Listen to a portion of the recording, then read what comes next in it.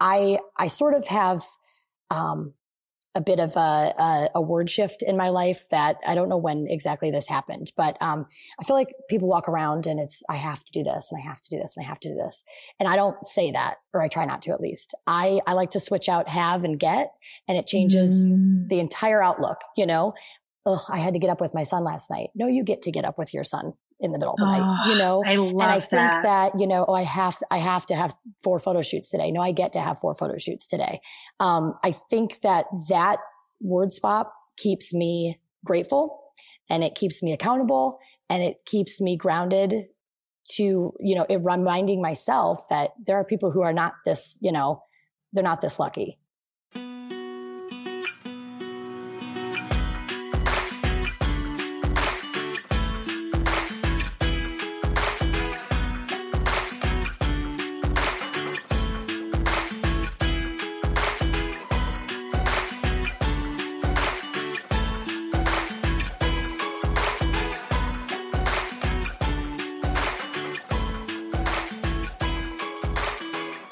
Welcome to That's a Hard No, the podcast about saying no and setting boundaries. To help you become the authentic and empowered you that this world needs. I'm Heather Drago. And I'm Sarah Saunders. For those of you returning, welcome back. We're humbled and happy you've decided to continue on this journey with us, and we're so grateful for all the amazing feedback we've already received from you. For those of you who are new, welcome and thanks for joining us. We're excited to have you here. Feel free to jump in with this episode, but be sure to go back and listen to our first episode to learn why we're here. A quick reminder, while I am a licensed professional clinical counselor, this podcast is in no way a replacement for one-on-one therapy with a mental health professional. If you are struggling with mental health issues, we welcome you on this journey, but we also invite you to seek out professional help. Go to this episode's page on our website and click the link to find a therapist near you. Also, a little bit of housekeeping before we begin. Like many of you, we are working and recording in our homes, and so we're surrounded by family. At this moment in my suburban community, I'm surrounded by all of my neighbors' leaf blowers. They're all on right now. Sarah's in her basement storage room. I am. And yes, I could hear the tiny toddler footprints back and forth. Yeah, every now and then we hear the running of the feet, pitter patters, and we may, in the course of this interview, hear a furnace go on at some point. And then we think our guest Jamie had a couple of little issues with her microphone. So if you hear some noises in the background, just, you know, we beg your forgiveness and give us grace. As Allie Klotz instructed us, you know, progress over perfection. We just want to get this great content out to you, and, you know, we're imperfect, but still pretty darn good, we think. So, you know, give us a little grace, like Sarah says. So. Anyway, with that said, let's get started. We are thrilled to be here with Jamie Speer. In addition to being an amazing human, Jamie is a wife, mom to 2 of the most adorable blonde hair boys, the head photographer and owner of 1826 Photographic. For the past decade, she has been capturing the most memorable moments for families. I love Jamie's passion and drive for what she does. I admire her entrepreneurial spirit and the fact that she created a life she loves. She has openly shared, and I quote, "I get to wake up every day and honestly say, I love what I do, and I get to make a living doing it." I truly feel Jamie is in every room of my home as I pass by the canvases on our walls and photos and frames throughout our house. They were all images that Jamie captured. Some of our biggest milestones in my adult life, Jamie has been there for those moments. She did our engagement photos downtown, which was so much fun. She also did our rehearsal dinner, our wedding. She did newborn pictures for us, and she actually did our family pictures last weekend. So it was really nice to be able to see Jamie. And one of the things that I will never forget, and I'm going to try not to cry when I say this, is she actually took the very last picture that I have with my grandma Jocko before she passed away. And that's an image that I'm going to cherish forever. Her energy and personality are captivating. You guys, I could go on, but without further ado, I'm so excited to share Jamie Speer with all of you. Welcome, Jamie. Hi, Jamie. Thank you. It's so good to be here. Hello. Thanks for joining us. No problem. I'm loving this podcast. I love listening to it. I feel like it's honest to God. It feels like my little treat to myself. Truthfully, it's, I listen to it a lot when I'm getting ready in the morning. That's when I just have my quiet time. Yeah. I love that. I try and tell people like it's a great thing to put in like when you're doing laundry or the dishes or, just kind of getting ready. So there's a lot of ways that, we can join you in those mundane moments. So, so Jamie, just walk us through kind of your journey with photography and how it all began. So I always joke with everybody. I feel like everybody waits for this big magical story of how the business started and things. And, for me, it all was like the happiest accident that could have ever happened. I have probably the most accidental, what I think is successful businesses known to man. So I went to school for graphic design, web design, and photography. It was kind of, new media was the umbrella for, what that was called. And, I just thought I was going to be a graphic designer. I really wasn't that interested in photography. I had done it in the past as far as, assignments and things like that for art class, but it wasn't where I saw my future. Mm-hmm. And, my husband and I, well, he was my boyfriend at the time. It became very apparent that was going to go further. And so staying in Sandusky was going to be where we were going to end up. And his family they have a family business here. And so I had a graphic design job, which was fine. It was nice, but it was definitely not the fulfilling life or going to provide me with the fulfilling life that I wanted. And during that time, it was right when I got that job, somebody asked me if I would photograph their wedding. They had heard that I had taken the classes, and I was like, absolutely not. I'm not ruining your big day. No way. And they said, oh, come on, just do it. Just do it. You can't ruin it. It'll be fine. And so I did it, and it worked out. I didn't ruin the big day, and they told somebody, and then I did another one and didn't screw that up. And then somebody wanted family pictures. And so I did that and didn't mess that up either. And it got to the point where I was doing so much side work that it was actually taking over my ability to do my actual 9-to-5 job. And it got to the point where we were able to just say, okay, listen, if this is going to be a thing, let's make it a thing. And so, I did my first wedding in December of 2006.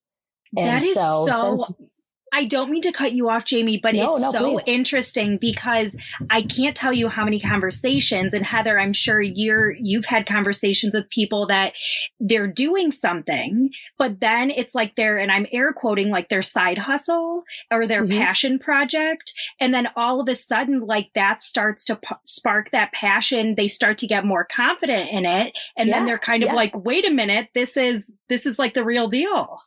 Right. I'm inwardly laughing because I did not plan to start a business. I was working for another agency as a contractor, and I formed an LLC basically to protect our finances in case something ever went wrong, especially with a client website or something. And then I started taking side freelance projects, and it just became, it was 20/80 and then 40/60 and then 60/40. And it just sort of transitioned. And the joke is there's no business plan. There was never a business plan.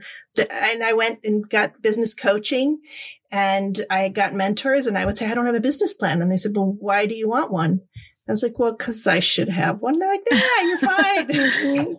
So I've got, I now have a business canvas, and I have some basic guidelines, but it's been this organic thing. And sometimes that's how it happens. It's an organic thing. You find you love something and it just grows. Yeah, for me, it's definitely been, and looking back, I had a little digital camera and I would babysit and I would pose the kids and take their photos. And so looking back, there were definitely times where, I suppose there was a spark of that at some point, but it was just not what I saw for my life.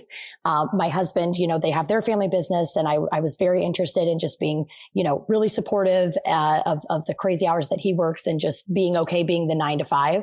And he is 150% the biggest pusher to say, no, you can be better than that. If this is what you want, we'll figure it out. You want something else, we'll figure it out. Like he definitely is, a number one fan when it comes to that. And he always pushes me to be better for better and for worse. Whether I want to hear it or not, he's like, Jamie, you've got this. You can do this. If you say you want it all, why can't you have it? And so, yeah, it definitely just became something that thankfully I was able to leave behind the 9 to 5, and make it all work. It's actually still surprising. We just built a new studio over the last year and we opened, which is gorgeous. Like, I mean, the pictures don't even do it justice. Like, it is absolutely amazing. You should feel so proud of that. I am. And it's funny, everyone's like, don't you love coming to work here every day? And I'm like, I still can't believe I get to come here every day. I mean, I've built it, but it still just feels like, how did this happen? So I feel very, very lucky that I get to show up and do this every day for sure. That's awesome. I love hearing that.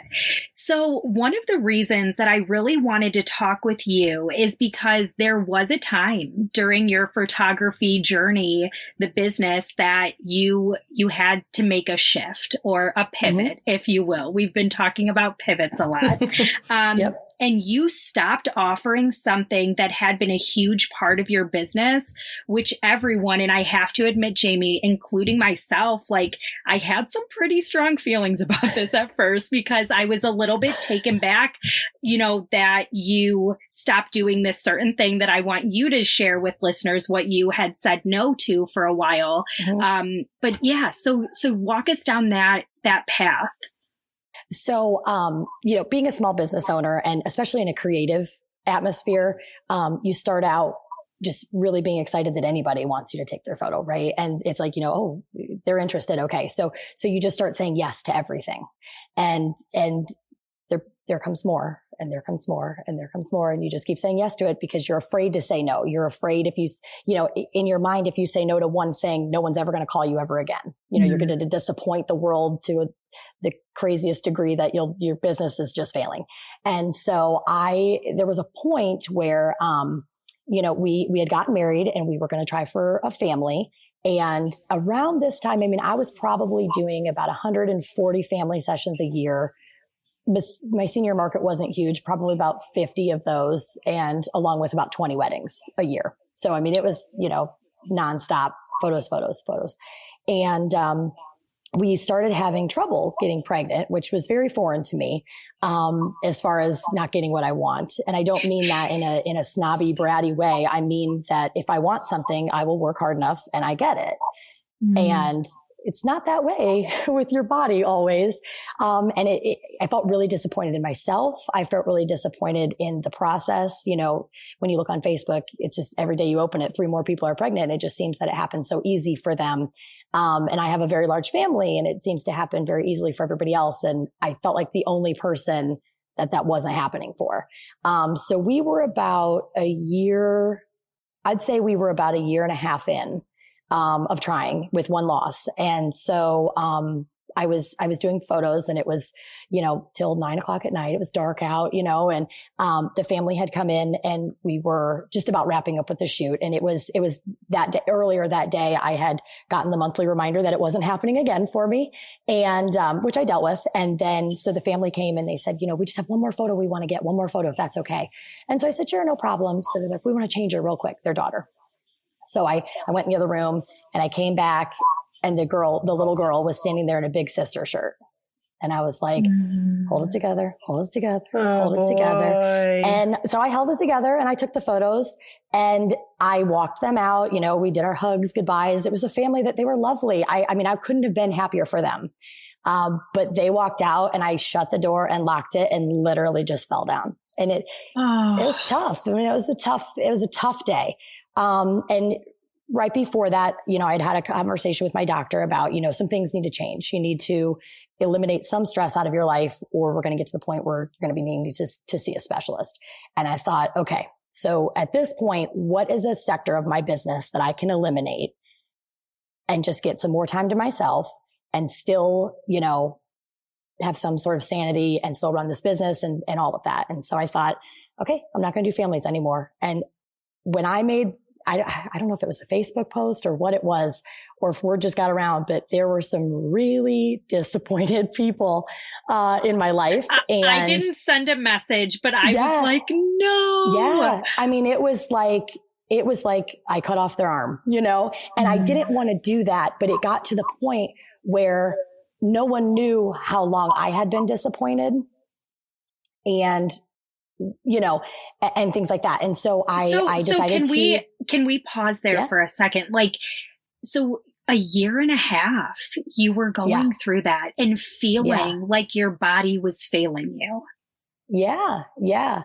Did you walk me through or you were failing your body because you weren't doing everything right? And there's this, you know, idea that that's what we're here for, right? I mean, it's like, that should be easy. We're supposed to have babies and things. Just like breastfeeding, like one of the hardest things, but everyone's like, oh, it's natural. Like it's supposed to be a natural thing. And I'm like, it's by far one of the hardest things I've ever done. But I wanted to get back to so for a year and a half, like, were you able to talk to people about this? Were you feeling like shame or embarrassment? Like, I just don't feel like enough people talk about it. Yeah, no. My sister was probably one of the biggest people in my life that I talked to about it. I didn't, you know, I felt like we didn't even tell people we were trying, you know, I mean, it's like the second you get married, they want to know when you're having a baby. And so then you have one and they want to know when you're having another one. And it's just a natural conversation for people to have and questions to ask. But, you know, it wears on you when it's not working. And so, I think our family suspected that we were trying. And then when we lost one, it was, you know, we had told our parents after it had happened, just to say, you know, it did work, but it didn't stick. So, you know, let's keep on keeping on, you know. But it wasn't something I was going to broadcast. I'm a more private person about that kind of stuff. It was kind of, I refused to feel sorry for myself. So I didn't want to look at people feeling sorry for me, kind of thing. I never felt angry when somebody else got pregnant. You know, it's not like there's only 100 babies in the world and you getting one takes one away from me. And I just tried to keep that mindset, you know, and I just tried to keep trusting in the process of when it was meant to happen, it would happen. But it got to the point where when we started talking about needing to eliminate stress, and, you know, my doctor kept telling me, you know, just because you can handle stress doesn't mean that you're not stressed. Like, you're a person that can handle a lot of stress, but that doesn't mean that it doesn't exist.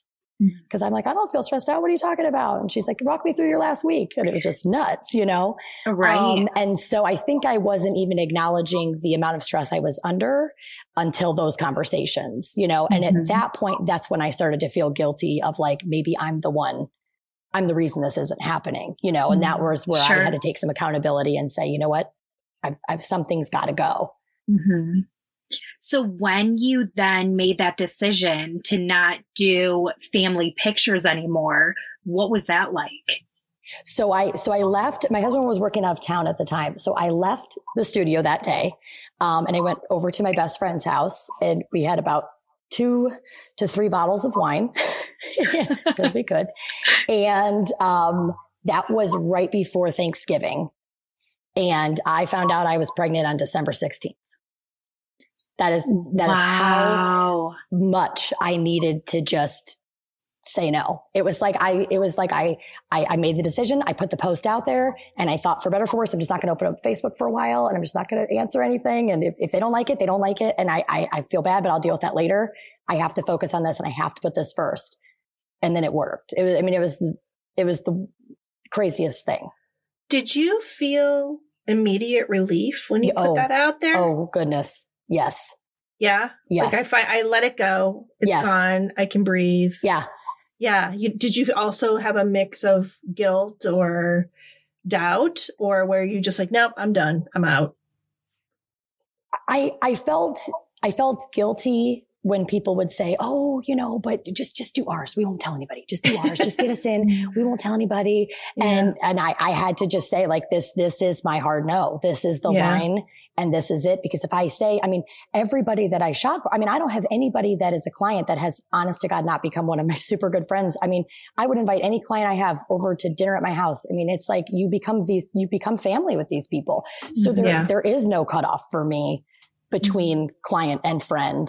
Because I'm part of their family. They're part of mine. I care so much that there was no point in stopping if I was going to keep allowing the little one here and the little one there. Everyone thinks they're the exception to the rule. Correct. You really like me though, right? Yeah, right. But you'll do ours still, right? Yeah. Right? Yeah. Yeah. Well, and like Sarah says, you have to teach people how to treat you. So you have to. Right? What am I stealing the words out of your mouth? No, Sorry. Thank you. I appreciate that. I just think, because what I'm hearing you say is that like, when I finally got the courage to say no, it served me in such an amazing way. Not only was I able to get pregnant, but I also was able to be proud of myself for setting a boundary and not flailing. Like you were able to set that hard no, set that boundary, and people respected that. Yeah. Yeah. It was like in the middle of winter, when you walk outside and that cold air hits you and it just feels so good, even though it's freezing. Like even telling the story now, that is the feeling that I get, knowing how good it felt to just say, I'm not doing that anymore. It's like I can remember what that felt like. So oh, I'm sorry. No, go on, Sarah. Heather. Oh, I was going to say, sometimes when we're about to announce a big decision or we're mulling over a big decision, there's so much anxiety, imagining how other people are going to react. Mm-hmm. And it sort of gets built up in our heads. And then we do it. And then it's not that big a deal. Did you find the reaction was about the same as you expected, more or less? How did that go? The world didn't end. So that felt good. I a little bit, there were moments of regret. I would be lying if I said there weren't. I would open up Facebook and somebody got family photos from somebody else. And I'm like, oh, well, what? And I'm like, well, Jimmy, you told them no. They asked you and you told them no. So there were like, those little pings of like, I can't believe they called somebody else, Mm-hmm. But then you just gut check yourself and you're just so happy that they have those memories, Mm-hmm. So there were definitely moments of like, was that the right choice? To go from doing 150 families a year to just, not having that income, to not having, all of that. That was hard. But it's weird because I feel like when I did that and I cut that out, like that was the moment that not only did my family start to grow, but that my business started to grow. I was on this hamster wheel of like, just shoot it, edit it, knock it out, shoot it, edit it, knock it out. And it was like, I finally had a minute to say, okay, this is like a thing. Where do I want this to go? And actually work on the business side of things.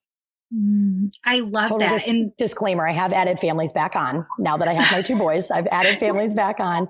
But it's in a different way. I feel like people respect my time more. I have 2 kids and everybody who, works with me knows that. So I think that, it's a different family business than I had before. And what I love too is because like you literally had a doctor's order, like your doctor was basically saying like, you're on autopilot. You're just going through the motions. Like you were saying, I'm editing and then picture edit. And so sometimes in life, like if we can just reframe, why is this happening to me, to what is this trying to teach me? And so there were so many lessons through this hiccup that happened that you were able to say, you know what, I'm going to start saying no to things. I'm going to start to identify what do I want to invest my time in.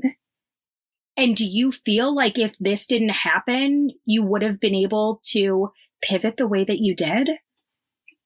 No way. I'm a different parent because we had this struggle. I'm different in a whole slew of ways. You think you know exactly at a certain point, you think you know exactly what your life is going to look like. And then all of a sudden you face a moment where, I don't know. I don't know if I'm going to get all the things that I want. And then so when you get those things, you're not ungrateful for them. I feel like I sort of have, a bit of a word shift in my life that I don't know when exactly this happened, but, I feel like people walk around and I have to do this and I have to do this and I have to do this. And I don't say that, or I try not to at least. I like to switch out have and get, and it changes the entire outlook, I had to get up with my son last night. No, you get to get up with your son in the middle of the night, I love and I think that, I have to have 4 photo shoots today. No, I get to have 4 photo shoots today. I think that word swap keeps me grateful, and it keeps me accountable, and it keeps me grounded to, reminding myself that there are people who are not this, they're not this lucky. Can I pick up on something you mentioned? You talked about, you made this decision, then you had your children, and then you changed your mind and you decided to do it again. And I want to just kind of point out, you can change your mind. Yes. A decision isn't always permanent. And the other thing I like about that is it gave you time to consider how you would do it. Correct. So you could do it better or in a way that fits your life. And so, just everybody take a look at that, because sometimes no means no now. Right. But maybe yes later, and maybe yes in a different way. It was definitely, and there was nobody in my life that was purposely taking advantage. If I let somebody book an appointment at 10 o'clock at night or at 7 o'clock in the morning, I'm the one setting that boundary. I had to figure out how I wanted to be treated. So like you said, Sarah, I could teach people how to treat me. So I think that gave me the time to definitely step back and say, all right, what worked, what didn't work, and then go from there. And what are some other boundaries that you've had to set with your schedule and with, maybe pictures that you've done in the past for families and they've asked you to do something else? Have there been other boundaries that you catch yourself having to wait a second, I have to check myself? Yeah. I think in this industry, like most, it's really about managing their expectations. I don't shoot with a Polaroid camera. I'm not sure if people think that I do, but I don't. It doesn't just pop out and ready to rock. So I think that, I've tried to get people in a groove to say, this, if you want it by then, this is what we need to do. If you want newborn photos, we need to talk ahead of time. If you want something for a first birthday invite, we're shooting when they're 11 months old, not 1. If you want, that's the mini sessions. 2 years ago, I came up with the split mini. Technically, when everyone wants their fall photos, you really should be getting your Christmas photos. So I have time to edit it. You have time to get a card out in the mail and all of that. So then I just developed the split minis. You come in, you get your fall photos, you change your clothes, you move right to Christmas, and it's done and over with, and everyone's ready to rock. So I think that there's definitely been a learning process for me along the way to kind of say, okay, if I expect people to know this, how can I condition my clients in a way that works best for everybody? Instead of the rat race of editing photos on December 12th because somebody wants to get a card out. That's not going to work. I'm not even going to set myself up for that. So I need to, people don't know what they don't know. No sane person is thinking about a Christmas photo in October unless I tell them to, And you had to go through it to be able to figure that out. I think so often we just assume okay, here's what I want to do. It's going to be standard. This is how it's going to be, when actually we have to pause, take a moment, look at, okay, what was working, what was not working, and then you figure it out. So you mentioned educating your customers. And so we have a similar thing where we have the other client expectations where they think you sign a contract, they're going to have a website 3 weeks later. And so Or they think, yes, we set up a timeline, but, it doesn't matter if I get back to you in 2 days or 2 weeks, that doesn't affect anything. So we've had to make terms and conditions, and that's like a living document. And as soon as something goes wrong with a client, I think, okay, what can we learn from this? How do we instruct the next client so this doesn't happen again? And it goes in that terms and conditions document. How do you educate your customers? What is it? How do you get them with the program? I guess. Think if somebody, if it's someone's first time, let's just say I get a random inquiry to the website. What do you charge for newborn photos? Okay. So I answer that email with all the information that I can. Here's a link to the website. Here are the various packages we have. Not sure when your due date is. Typically we like to shoot within the first 7 to 10 days of you being home. And all of these, for the maximum sleepiness and posability and things like that. And so, there are times where I get people emailing back saying, I had the baby 2 weeks ago. Okay. Well, I'm not saying that I won't accept the job, but if I'm booked a month out, that baby's going to be a month and a half old before I even see you. I'm not saying we can't take the photos, but this is what's going to happen. They're not going to be super tiny. They're not going to look like a newborn anymore. They're not going to sleep the whole time. If you accept that, we can go ahead and set an appointment. If not, here's 3 other people that I would check with to see if they have availability. So I feel like when it's something like that, where it's like a first time client, I try to just give them because again, people don't know what they don't know. There's a million things to worry about before you have a baby. Mm-hmm. Sometimes people just don't even think about pictures. Sometimes we have people who email us, I swear, the second they find out they're pregnant because they want to get on the book. So, you just never know. But if it's somebody who's worked with me for a while, I feel like, there's a process of both of us figuring it out, in terms of how early they need to get in touch with me, or, they'll say, I know I'm last minute about this, but they've been such a good client that yes, I'll make an exception. So I think that there are things that, it's just like a working relationship, individual to each client. Mm-hmm. Well, and I'm really curious, Jamie, what is it really like behind the camera? Because as someone who has been on the other side of it, you've been shooting us. And just this past weekend with, the 3 boys, and, we were in the car, a hot mess express, and then we walk in there. Right. And so I'm just curious, what is it like behind the camera?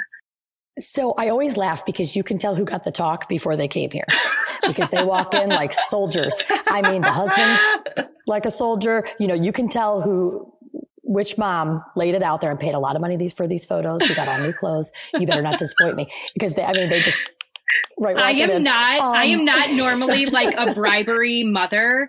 You have to. It was all about the cookies. They knew that they would get cookies when they were done. Man. And as soon as I said cookie, Jamie smiles. Yeah. Oh, I only have a job because of bribery. I only pair it with bribery. I'm impressed that you can pair it without it. But yeah, I through looking through the lens as much as I do, number one, it has made me the worst person to take photos of. If my assistant Lindsay were here, she would tell you I am the least photogenic person now. I'm so aware of how it looks through the lens that I physically can't even relax in front of a camera when I have to get my photo taken. It's like, I'm just so worried about what I'm doing and how I'm, so I think God made me really good at photos, so I wouldn't even think about getting in front of the camera. He just wanted me behind it. But I feel like I notice, I'm always noticing little things. My eyes never stop moving. And I feel like because my job is so many still photo after still photo, like moments of time, that I kind of look at life like that. I pick up on things that a normal person, it would never matter to, but I also feel like I experience things different. I think, tiny little moments matter to me so much. There could be something on fire over here and I can't even see it. I'm not even paying attention to the big shiny thing. I'm paying attention to the tiny little thing that nobody really sees. And I feel like that comes through in my photos. I'll do someone's wedding and their favorite photo will be the one that they didn't even know I was taking. I love when that happens. I like to make all of those little moments special for people, because that's what life is. It's just a bunch of tiny little moments that just make up this big picture. So I feel lucky that I get to look at things that way. because I don't think everybody does, unfortunately. I love that.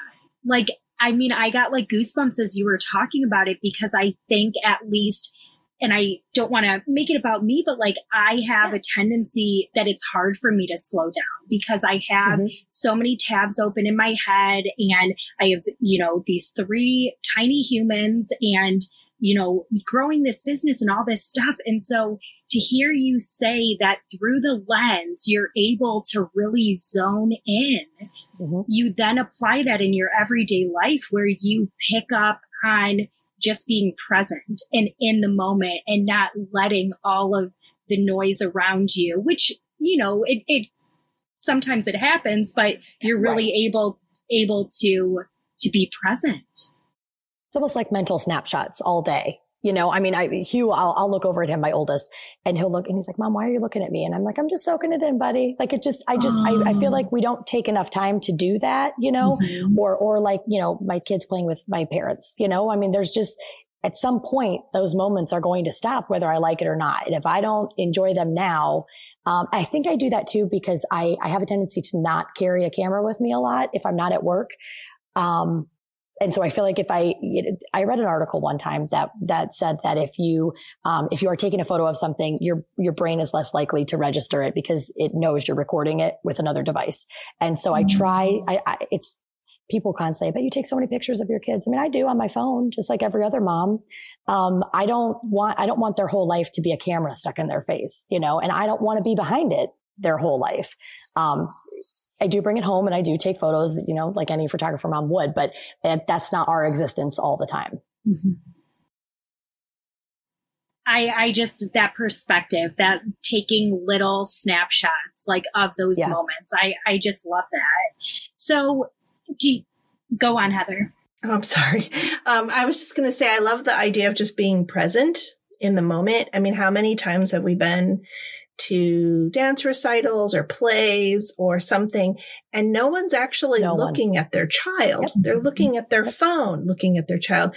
And I'm thinking, you're not taking in the full experience. You're not looking at the kid goofing off on the side of the stage. Like, you're missing most of this. And, you know, put your phone down. Just be in this moment. There's time to take a picture later. And who's going to go back and watch it on their phone anyway? Those things are professionally recorded, and you can buy the DVD or whatever, download it or whatever, you know. And a lot of times at weddings now, they'll say, you know, everybody please put away your phones. We've got a professional here. You know, I mean, it's crazy how many moments are almost, stolen by your phone. Yeah. They're stolen from just the couple. Lost. Yeah. Because all of a sudden they're all over Facebook and they haven't even been, you know, everyone saw the dress and she's not even married yet. They're stolen from our brains because our phones are recording them. So we're not actually registering it. So I try not to do that. Again, I do take pictures with my phone just like any other mom. But a lot of my job is spent through looking through a tiny hole. Like I can't have that be my family's existence. So you're intentionally choosing to be present in the moment when you're living your life. Yeah, I love that. And I think that it's just such a good reminder because, you know, and this isn't about if you're someone, because I'm guilty of it too. Like I have my phone a lot, and it's not that we want to feel shame or guilt if this is something we're doing, but we have to recognize we've been conditioned to do this for so long, and just like you're saying, like be mindful, recognize it. And when you do, just, you know, put your phone down. And to also tell your kids, like, you know, oh, this is I really like the moment that we're having. I'm intentionally going to pick up my phone, or I'm intentionally going to put it down, but using language to let them know like how the phone is being used, I think is helpful for kids. Or take one and put it down. I mean, you don't have to record your children all day long, you know? There's nothing against Snapchat, nothing against videos, nothing against Instagram posts. I mean, I have to do all of that for work. So I think, you know, anytime you can record a special moment is really important. I'm not at all implying we shouldn't. I just think at a certain point we have to say enough is enough and experience it live and in person too. Absolutely. And just like we were talking before, this idea of just being on autopilot, sometimes like phone is your security. And so you just have it with you. You don't even recognize it. And so this is just a way to remind, you know, listeners to just be mindful of that. Yeah. And, I'm also, just kind of wondering, and you had mentioned you don't like to be on the other side of the camera as much.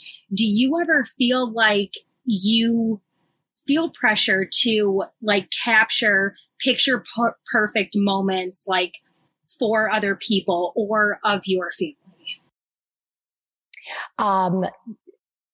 Well, I think perfect's all relative, and I try to remind myself of that, that's why I provide people with so many pictures. My favorite photos, 100% probably not going to be your favorite photo. There are parents who say, oh my gosh, I just love that one where she's screaming at the camera. I mean, that is her. That is the look she gives. That is, that is 100% Susie, And so, I mean, that could have been one that, she's giving me the side eye. I should maybe delete that. I keep those things. I think that, I always joke, what are we going to embarrass our kids with on their graduation boards? When they get older, if we just only keep the good ones. Right. But I think there's a certain expectation that I have to live up to, I guess, in terms of the quality of our photos. But I'm not going to have a grainy, out of focus photo, displayed on Facebook of my family, but that's the quality. I think the moments of my family are what they are. We had an incident, 2 summers ago when my youngest, he was about 6 months old and obsessed with my dad, wanted nothing to do with anyone who wasn't my dad. And we tried to get family photos after a full weekend at Cedar Point. That was not my suggestion, but we tried to get family photos. I knew it was going to be bad, and it was. I posted every single one of those photos, and I said, I just want everyone to know that this is what happens at my family photos too. There's no rule book. They're in charge. I can hold the camera all day long, or Lindsay can hold the camera all day long, but the 6-month-old, he's in charge, And I think the sooner we all realize that, the easier the shoot goes. But yeah, he was horrible the whole shoot. And then, unless my dad was holding him, but in our family one, he is visibly screaming and like reaching out, like couldn't want to get away from us more. So that's what I got at my beautiful family photo session. Well, and because of that moment, now it's a memory. Like it's something that you can talk about. And so what I'm hearing you say is like, when I'm able to capture the personalities and just kind of like lifestyle, like you're able to see what these families are like to you, those are those quote unquote, like perfect pictures. Yes. And obviously I try to give people, I edit out the flyaways, and I edit out, if they have, a scratch on their face, in terms of perfect, I try to make them as polished as I possibly can. Polished. As far as the quality of it goes.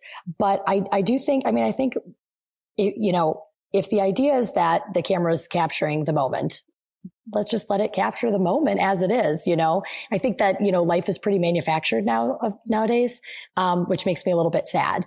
Every time I'm editing a newborn, they come out red and bumpy and, sometimes hairy and things. And I'm editing this out and I'm thinking to myself like, oh my gosh, I'm editing out the most pure skin. Like there's a certain like craziness to that.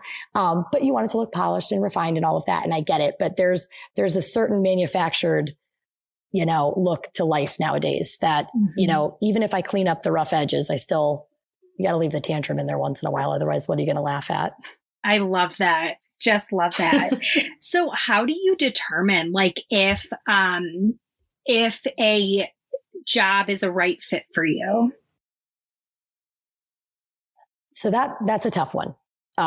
Again, small business owner, I think that I would like to say, I wish I could say that I have a set standard of I only take the jobs that absolutely put fire in my soul.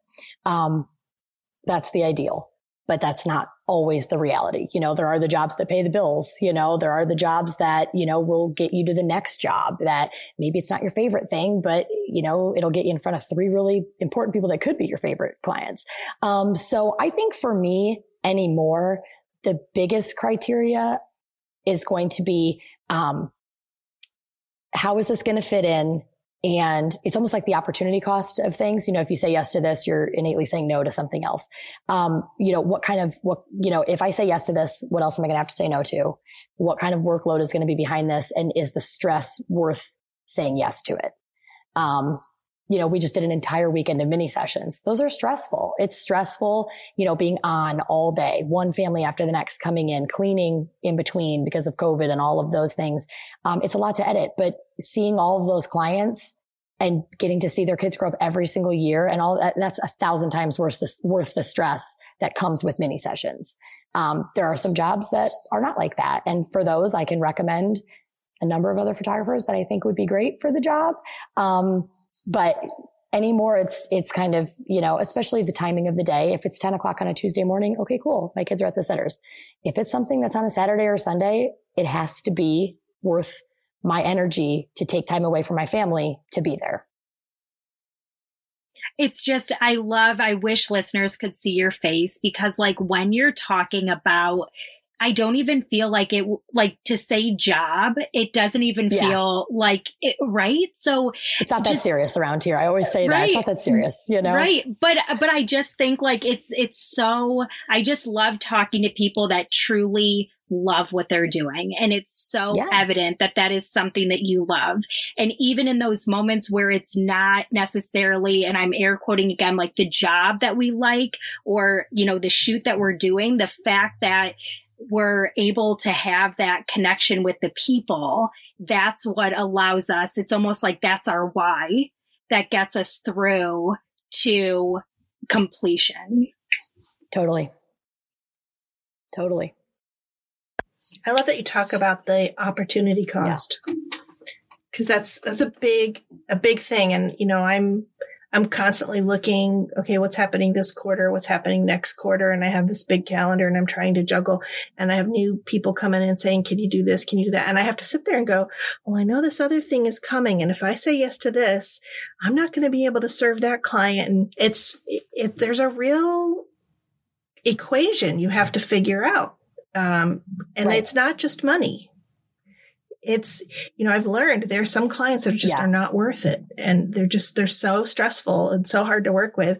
And you don't learn that until you meet that client who's a joy to work with, who you just can't wait to talk to when they call you. So it's a real intentional, thoughtful process to decide what to say yes to. And there's an exception to every rule, I mean, this year I've probably said I'm not taking any more weddings in 2021.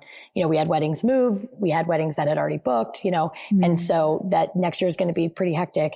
And 2 brides have come in since then. And I was like, I can't imagine anybody else but me taking your photos, So, I mean, it's okay to bend your own rules. They know though, if I put you in, it might take a little bit longer to get your photos back. Again, I'm managing the expectation of I could be there that day, 100%. I will be there. I will be present. I will give you the best service I can. But adding you on to my already full schedule just means X, Y, and Z. And they're okay with it. And I feel like the more I can do that from the beginning, right? If I'm upfront with it, then you don't run into the feeling of disappointment later that you're just not doing enough, you just stay ahead of it. Yeah, exactly. Heather, I really like what you were saying. And Jamie, you hit on this too, but that you do have to be strategic. And it's almost like, piecing together, it's like a puzzle, because I noticed for me, like as a mental health professional, like, and especially during, the pandemic, like sessions can be extremely draining and there can be like specific couples or specific cases. And as a new business owner as well, like, you were saying, Jamie, is that we want to just get people on our schedule, right? Because like, what if we say no, then like we have all of this fear-based thinking and we can start to spiral. So we have to catch ourselves. But I've really noticed, and this is a helpful reminder to me too, like when I have long days or pretty intense cases, I have to be mindful to make sure that I have breaks in my day because I still have to be a mom. I still have to be a wife. When we were speaking with Gail, she talked about there's only so much creative bandwidth we have in a day, in a week, whatever. And I'm sure, Jamie, you hit that all the time. I know I hit that. And so I kind of balance. I've actually taken on no meeting Mondays and Fridays because my mental bandwidth gets tired when I have a lot of meetings. Like I can't take it. So, but for Sarah, I can only imagine like the stress especially now with everything that's going on, I can't imagine having back to back to back emotionally draining sessions, one after another after, like, I just don't even know how you do it. And so, I mean, you must have to figure out, okay, there's only so many hours on this day. And I know you're trying to like balance parenting and when you have childcare. So you're kind of cramming a whole bunch into a day, but like you have to figure out how to break it up or something. I'm sure you're figuring that out, but well, I mean, yeah, and it's a whole nother level. It really is. And I'm figuring it out as I go, but that is why self-care is so important to me. Like, and so many people, and I preach this, but like my morning routine, I have to be getting up in the morning. I have to be having that time to check in with myself before I check in with the world. And I also, as a breastfeeding mom, I have to admit, like, I put spots in my schedule because I am working from home. I go and I nurse the baby and I just spend time with him while I'm in between sessions. And it really allows me to kind of ground myself, recharge a little bit. But I also have really recognized, and this took me a while, is that I thought for so long self-care needed to be something that like I'm taking an hour or 2 hours and I'm setting that time aside. Throughout those days that I have pretty long, intense sessions, taking 5 minutes and just like listening to one of my favorite songs, or taking 5 minutes and closing my eyes and doing some breath work, like those types of things, even though they're not this like astronomical amount of time, just doing little things like that throughout the day, that's what gets me through those longer days. I just wrote down something you just said because it just hit me really hard. And that is, you have to check in with yourself before checking in with the world. Yep. That is really something. I love that. Where am I? How am I? What do I need today? I love that.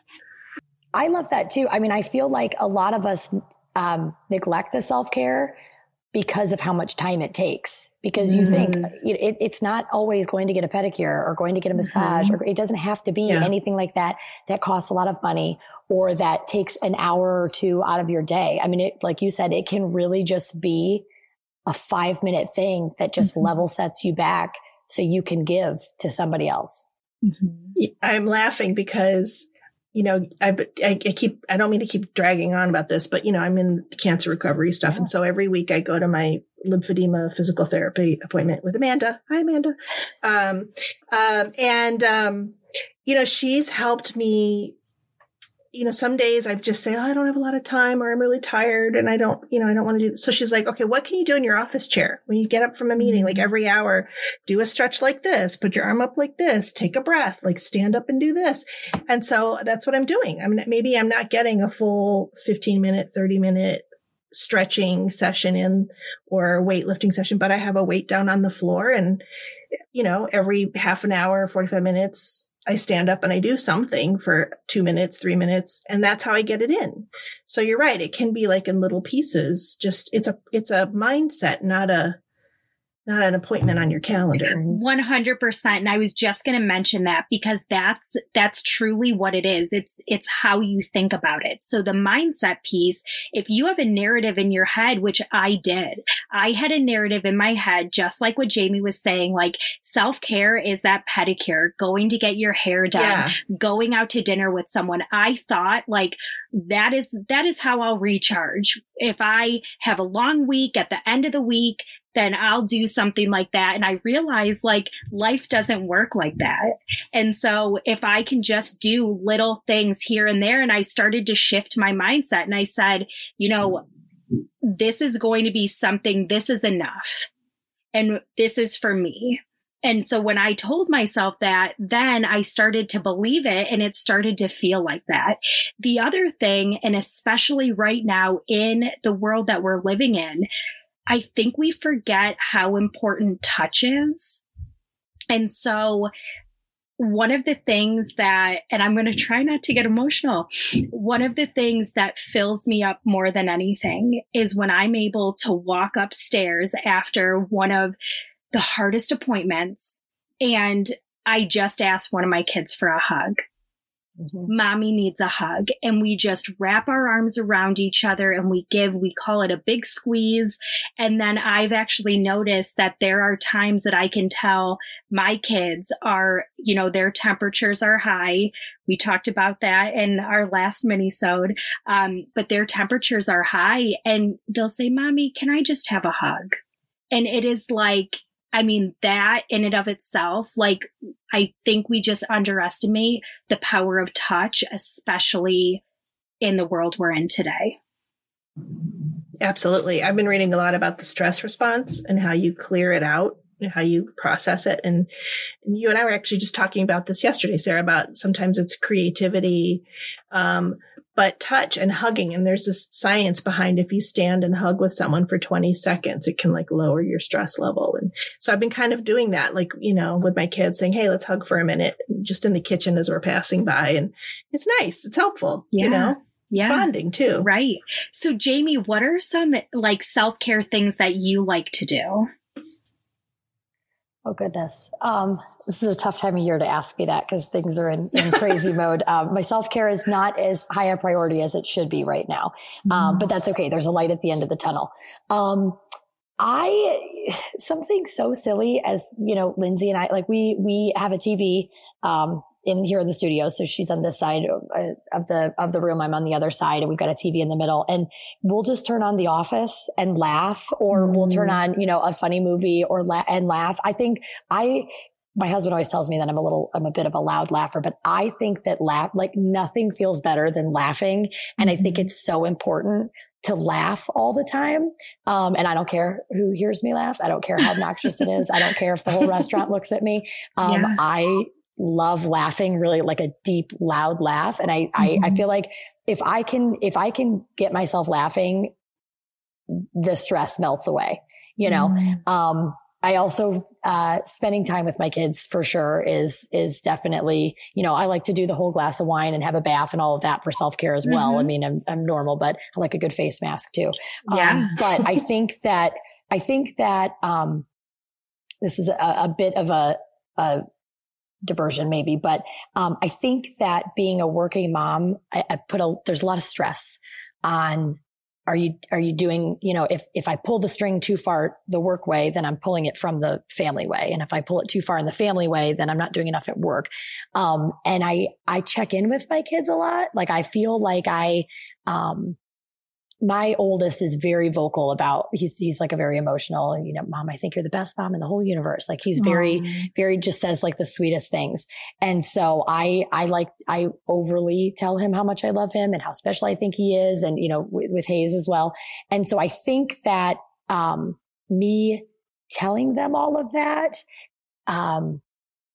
is a stress reliever for me somehow. That's like I don't know. I feel like I like to tell people how great I think they are.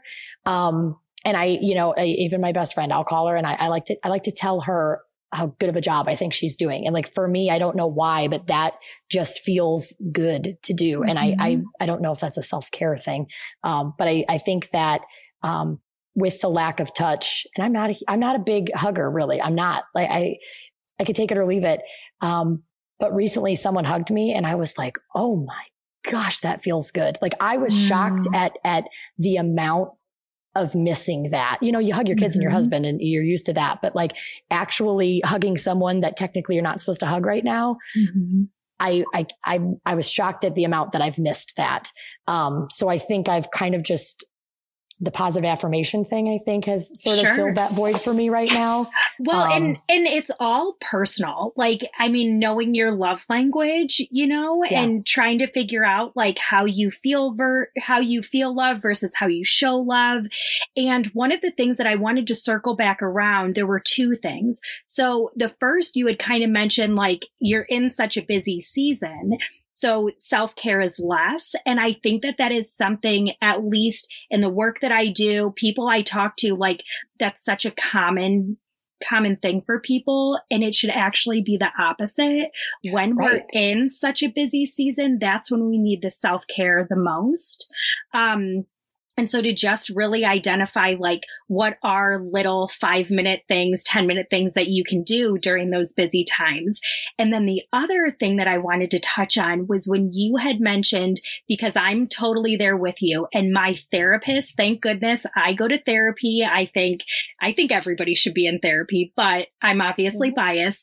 But one of the things I talk to a lot of my working moms about is the idea we again have this narrative in our head that things need to be balanced, right? Mm-hmm. It's actually about counterbalance. It's not about balance. It's about counterbalance, because there are going to be times that you have to prioritize some things over the other. So if you are working, you are going to prioritize and balance. You're going to be counterbalance by focusing on work and not as much with the kids. But guess what? The days that you are with the kids and you have your full mom hat on, it's going to be off balance. And that's okay. Same with, there's going to be days you're going to have to focus more on the laundry than you are with the bathrooms, right? Right. So I think if we change this narrative in our head, thinking that we have to have everything balanced in order for things to be working well. And if we can identify, actually, life is about counterbalance. There's times that we have to prioritize certain things over the other. And it doesn't mean that those other things still aren't a priority necessarily. We still value our children and we're thinking about them while we're at work, but we're still doing a great job exactly where we're at. That is a huge reason I'm so thankful for the studio. I used to, my husband would fall asleep and I'd pull out the laptop and I'd work till 1 a.m. and then I'd be up with the baby and then all of these things. And it started to just, it didn't work. When I'm done at work, I'm done. I don't take calls. People say, oh, it works for me to chat at 7:00 at night. Okay. I'm sorry. I'm giving baths at 7:00 at night. Does 10 a.m. work tomorrow morning? And somehow they find a way to make 10 a.m. work, Mm-hmm. Again, it's all about teaching people how to treat you. But the computer doesn't come home with me. I'm thinking of getting a second cell phone. I'm going back and forth on that now, but I'm in the same boat with that. There are so many ways for people to reach us now. They text, they call, they Facebook message, they Instagram message, they contact the website. There are so many different ways for people to be grabbing at you that you feel like you have to immediately respond. And I've had to just say, like, you know what? This is, Fridays, typically I take Fridays off. Fridays are home days. They're home days with mom. And that's what I try to do. And so I feel like, because it gives something for the kids to look forward to too, and then I don't feel mm-hmm. as bad about working all day Tuesday if they get home days with mom on Fridays, mm-hmm. Like you said, it is about that counterbalance. And I've tried to really sort of say, like, whatever hat I'm wearing, wear that the best I can, as opposed to, if you're trying to do everything at once, you're probably not doing anything all that great, Mm-hmm. So I've tried to separate it a little. Yeah. So is there any golden nugget or any takeaway that you hope listeners get from your journey and what you've learned throughout having to set this big hard no? I think it's important to remember that, I worry about, I put more pressure on myself than probably anyone else. I'll finish a photo session and I'll say, I'll get those to you as soon as possible. They're like, whenever, I'm the one pressuring myself to get stuff done right away. I'm the one pressuring myself to make, to take all these appointments. Most clients, if I say, okay, I can get you in a month, they're like, okay, cool. Put me on the books. I think in life, I do that to myself. I think it's probably a pretty common thing in the entrepreneurial world that, you set you have a standard for yourself. You have a goal and you want to meet it. And so I put a lot of pressure on myself. And I'm trying to be better about, not doing that as much. But I think it's important to remember that most people do that. I think that it's very easy to look from the outside and say, oh, this person has it all together. Look at her. She, I've had people say that to me, which I think nothing could be more laughable. Oh, you've got your 2 beautiful kids and you got the studio and your husband and all this stuff. And it's kind of like, I still feel like, what am I going to do when I grow up? I'm 35. I should realize that I'm there, but, I don't at any point feel like I have it all figured out or feel like I have it together. So I try to remember that if people look at me like I have it figured out, the other people that I'm looking at like they haven't figured out might not either. You know, I mean, I think it's okay to constantly be a work in progress. You can't, I'm not afraid of saying I don't know how to do something and just figuring it out. You know, I think that, you know, society would make you feel like everything needs to be perfect and wrapped up in this little bow. And it's like, okay, so say you get there, then what? You know, I'm okay with the constantly evolving, and it's taken me a while to get there. I'm okay that things are, you know, ever evolving in my business. I'm okay that things are ever evolving in my family. You know, I feel like it's taken a little while to get there. But I've gotten to the point where I feel like I can let up on myself a little bit, you know, and it feels nice. And I love what you said there, because I oftentimes say I'm under construction. And I love that. I love that. And so, you know, and I oftentimes remind parents, especially as I'm looking at my two, you know, little toddlers, and I'm like, I've told you over and over, like, not to do this, but here we are again. And it's like, their brains are under construction. They're still learning. They're not supposed to have this all figured out. And so what I'm loving about your story is that, and like Heather had pointed out, you were able to say no to something because it was not serving you at that time. But that no was a temporary no that you were then able to pivot and shift. And then it was able to be a yes later. But you're still learning and growing as you go. And none of us, it's, you know, progress over perfection, or this idea of like, you know, we're still under construction. And I think when we allow ourselves to realize that, there's not such a, like, we don't feel so stressed to get to the end line, because there is no like end line. It's just, we Hopefully just not. keep going. Yeah. Right. Yeah. I think, you know, especially females in the world, you know, the working world and the mom world and all of that. I think that, you know, we have to give ourselves the grace that we would give anyone else. You know, I would never look at anyone else in my situation and expect the perfection that I used to expect out of myself. I would never do that. So, you know, I think that if you're going to treat this person and this person and this person that way, you most certainly should treat yourself that way. And part of what you were yourself. Exactly. And part of what you were saying about like your cup gets so filled up when you give affirmations to other people, we oftentimes have to remind ourselves, just like the things that we'd say to our friends, we have to be a friend to ourselves. And so making sure that we're giving ourselves those affirmations as well. Yeah, I completely agree. Well, Jamie, it has been an absolute pleasure, and I am so glad that the listeners got to experience you. Thank you so much for spending this last hour with us. Oh my gosh, this has been fantastic. I love everything about what you guys are doing. I think that it's so necessary for people to hear. Thank you. It's been wonderful to hear you're part of the story. Thank you. And we want to make sure that our listeners can find you. So tell us, where can they find you? So our website is www.1826photographic.com. So it's 1826. photographic.com. And then we are also on Facebook and Instagram, just under 1826 Photographic. And we are located in Sandusky, Ohio. And we do travel to a certain extent. I mean, I'm up for a destination wedding if anyone's trying to have one. No, I'm kidding. But yeah, so I welcome anyone to stop in and see the new studio. It's really a fabulous place. We love being here. And we would love to get any of you in front of our camera. Awesome. Well, thank you so much. Thank you.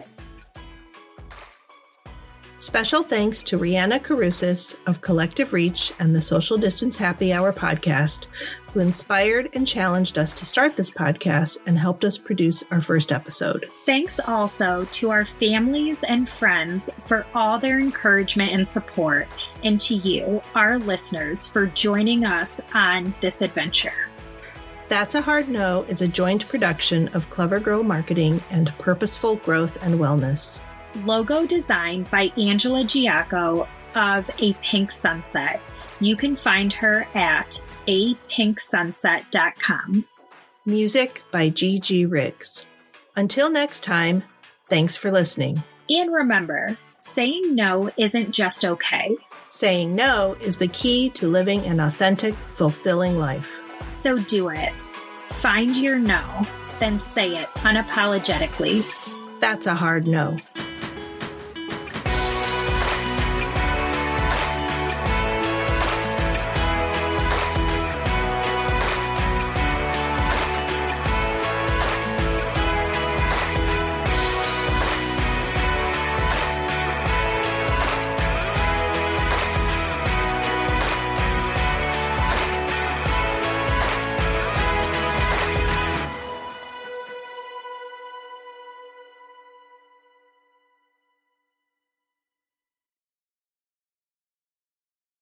Hi, my name is Sarah, and I want to tell you about my podcast called Can I Offer You Some Feedback? I'm a business consultant and executive coach with over 20 years experience in change management, leadership development, and naturally providing feedback to high performers. My podcast is for those of you who have a complicated relationship with feedback, whether giving, receiving, avoiding, or seeking. Feedback is essential for our development. In each episode, you'll hear from real people across industries with their ideas, perspectives, and best practices on feedback. I'll also be sharing business bites with you, simple explanations of organizational tools, management techniques, and leadership philosophies that will help you and your businesses thrive. You can listen to Can I Offer You Some Feedback on your favorite podcast app or learn more at evergreenpodcasts.com.